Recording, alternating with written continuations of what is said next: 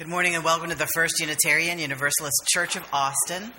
We're a spiritual and spirited community dedicated to the free search for truth and meaning. I send a special welcome to those of you visiting with us for the first time. If you have questions about this congregation or about Unitarian Universalism, don't hesitate to ask the friendly people at the visitor table, and they will do their best to answer your questions. We come from a long heritage of teaching that there is a spark of the divine in everyone. In the spirit of that heritage, I ask us to greet the holy in our midst by turning to the person to your right and left and welcoming them here this morning. Whoever you are, whomever you love, whatever body you are living in, you are welcome here. Will you say with me the words by which we light the chalice, which is the symbol of our faith? Love is the spirit of this church, and service is its law. This is our great covenant, to dwell together in peace, to seek the truth in love, and to help one another.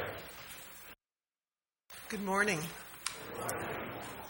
It's nice to have so many of us here today, isn't it? Because we can snuggle together to stay warm. Our call to worship on this cold, chilly morning is a story that will warm our hearts. It's from a Buddhist teacher, Eric Kolvig. He tells us, "I was late for a meeting and I was quite stressed. I got off the turnpike and drove up the toll booth feeling quite stressed. And the woman in the toll booth took my money and gave me the most extraordinary smile. It was just amazing. It was like having the Dalai Lama take your money at the toll booth. It was an extraordinary experience."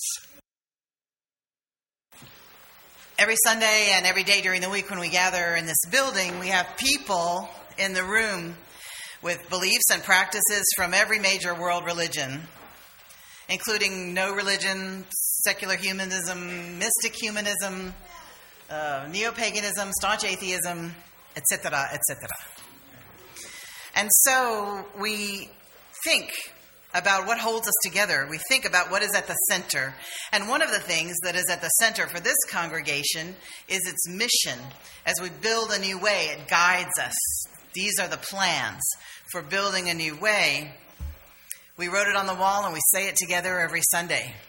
We gather in community to nourish souls, transform lives, and do justice. The reading for the meditation part of our service is by Wendell Berry, and it's entitled A Vision. If we will have the wisdom to survive, to stand like slow-growing trees on a ruined place, renewing, enriching it, if we will make our seasons welcome here, asking not too much of earth or heaven, then a long time after we are dead, the lives our lives prepare will live here, their houses strongly placed upon the valley sides, fields and gardens rich in the windows. The river will run clear as we will never know it, and over it birdsong like a canopy. Families will be singing in the fields. In their voices they will hear a music risen out of the ground. They will take nothing from the ground, they will not return, whatever the grief at parting. Memory, native to this valley, will spread over it like a grove, and memory will grow into legend, legend into song, song into sacrament. The abundance of this place, the songs of its people and its birds, will be health and wisdom and indwelling light. This is no paradisal dream. Its hardship is its possibility. We've reached the time in the service when we enter into the wise silence together, where we can speak to God as we understand God, or listen to our inner wisdom, or just follow our breath as it goes in and out of our bodies. It is in this place where we can become slower in our thinking for a moment,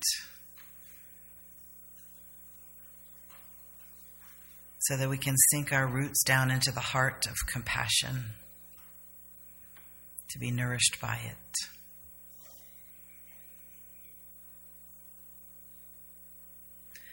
Breathe with me and let us enter into the silence together, understanding that in this congregation, small noises of life and tiny noises of tiny children are part of the silence. May we be strengthened. May we be healed. May we strengthen others. May we be healers. Amen.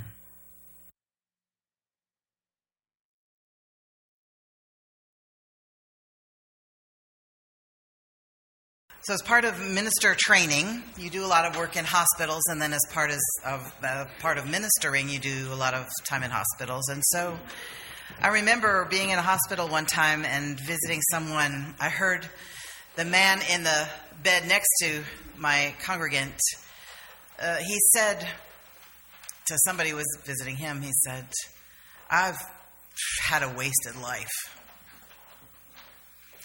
I thought, oh my goodness, what a thing to say, what a thing to feel. And what would it take from me in the hospital bed facing my end not to think something like that? I've had a wasted life. So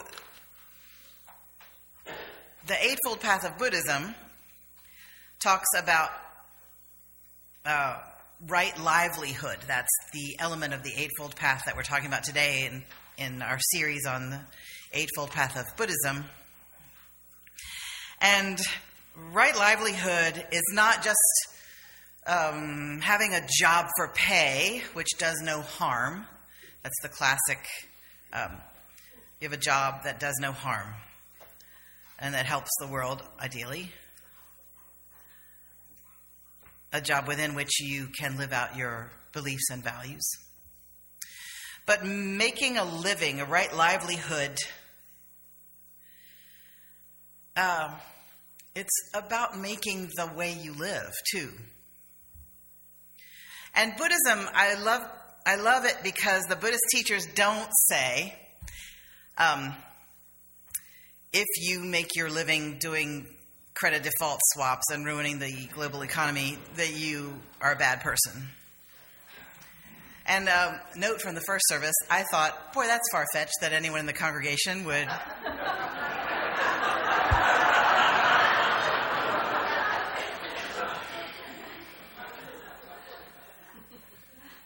It doesn't say you're a bad person.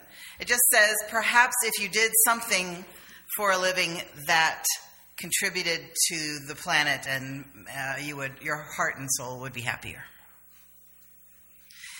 And making a living is something that we all have to think about. Almost all of us, we have to think about working for pay because we want to feed our beloveds, and we want to be able to put gas in the car and buy diapers and take care of our elderly parents, and we have things that take money. And so we have to do something that makes money. And the Buddhist sense of right livelihood encourages us to think about living as spending our life's coin. You spend the coin of your life. And in return, what do you get back? And what do you value? And what do you want to spend your life's coin on? And some of us don't work for money, but we work at home taking care of children or elderly parents, or we volunteer our time and trying to make our community better. We make phone calls to our representatives and our senators. We run for office. We lobby. We protest. We do all kinds of things, spending the coin of our life in order to make our community a better place. And if we do it right, we're going to sit in our deathbed or our recliner or wherever we're facing the end. And we don't get me started on recliners. I had to edit.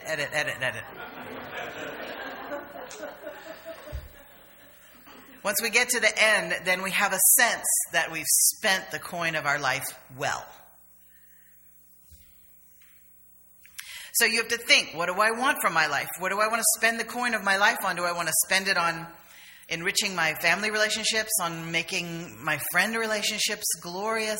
Do I want to create art? Do I want to make a great garden? Do I want to build a beautiful business that'll do good things for the world? Do I want to have more freedom or more security? Do I want to have more art and beauty, or do I want to have, what do I want in my life? And it behooves us to think intentionally about that. And most of us spend our lives working and then making a livelihood, a living for ourselves.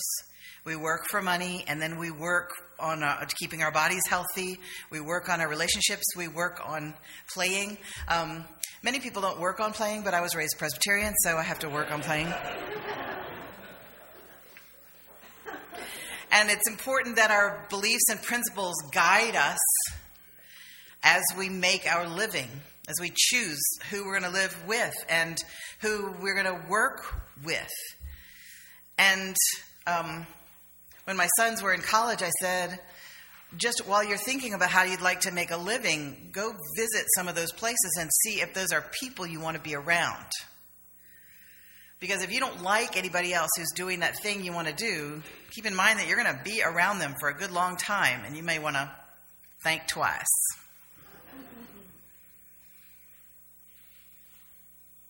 And I love the story from Eric Kolvig about the woman in the toll booth who was just a bodhisattva in her job and who spread heaven by smiling at people and taking their money in a way that said, I see you and you see me and we are in this together and I am being love.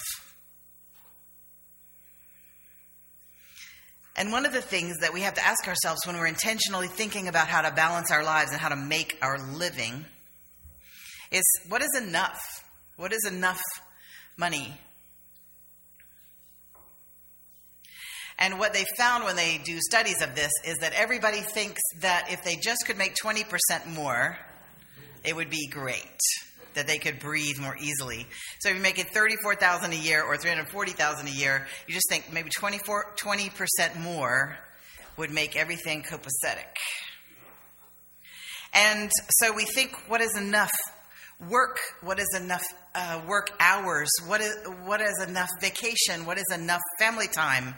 What is enough responsibility to take on? Do I take on everything, or are some things not my responsibility?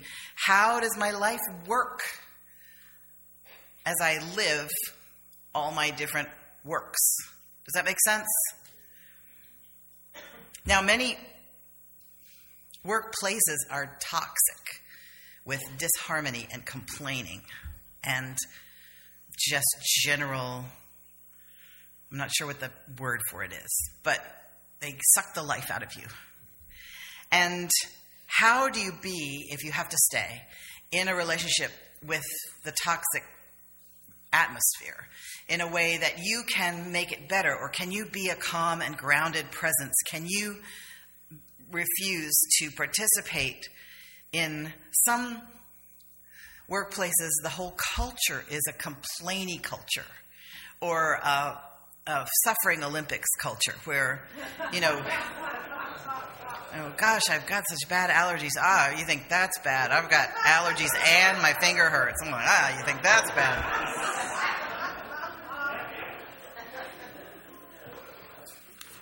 And most jobs encourage, in America, overwork,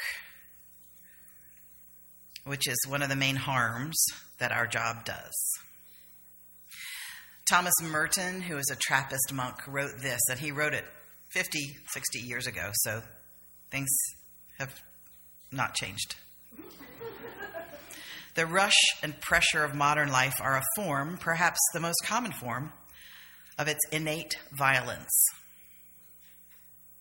To allow oneself to be carried away by a multitude of conflicting concerns, to surrender to too many demands, to commit oneself to too many projects, to want to help everyone and everything, is to succumb to violence.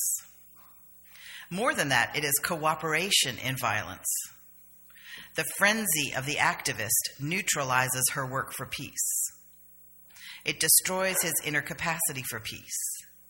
It destroys the fruitfulness of her own work because it kills the root of inner wisdom, which makes work fruitful. We live in a really hyperactive society, one of them, and overwork can kill us. We don't have a word for it like the Japanese culture does, but it can do the same thing. How do we find balance in our activities? Now, I'm not even going to ask, how can we get our spouse and partner to agree that we have found balance? Because I think I'm doing great. But other people have other opinions. But you have to keep addressing the balance. Work, play, health, and rest. There's a concept in Christian and Jewish religions of the Sabbath, that one day a week should be taken as not a non-working day. So if you don't have Sunday as your Sabbath, then you have Monday as your Sabbath, or a different day as your Sabbath. Ministers and hairdressers, we take Monday usually. So it's hard to get your hair done, obviously.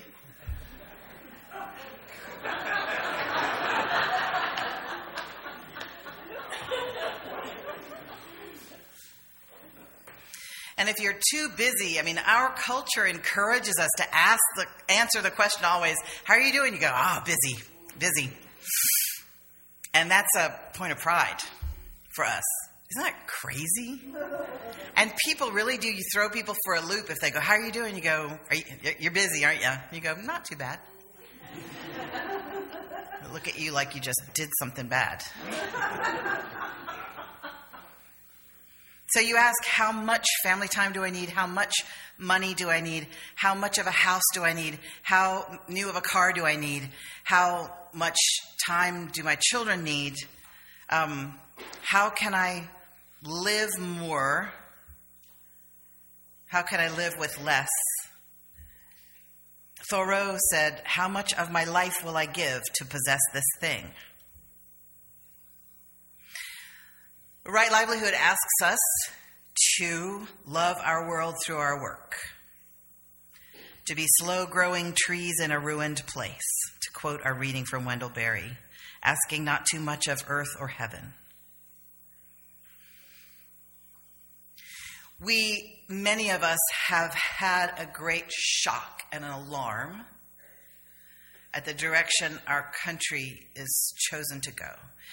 And at the direction the globe is going, really, it seems that there are global robber barons, maybe 100 of them, who are working together now to strip the non-robber barons of our human rights, of our education, of our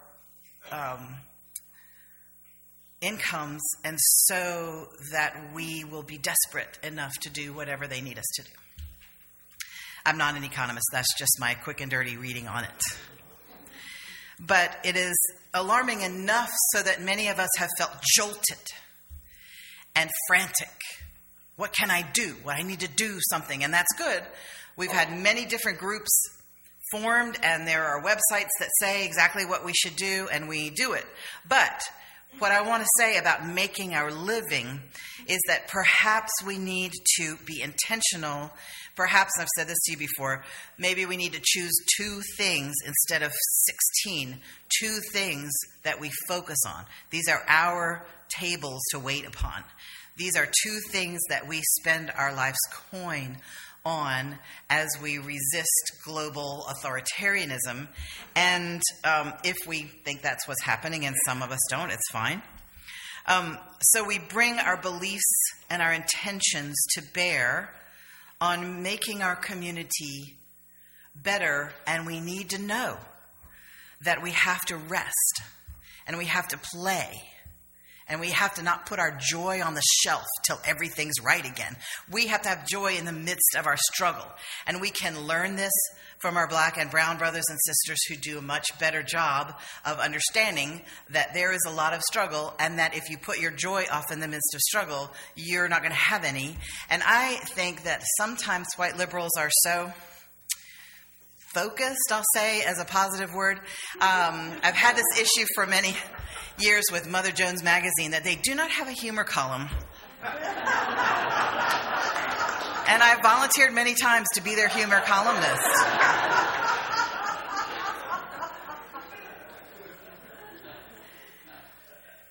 Maybe just once. And why do we feel like we can't laugh until everything is good again? That's a way to die in the middle of your life. And we don't want to do that because we're running a marathon. This is not a sprint.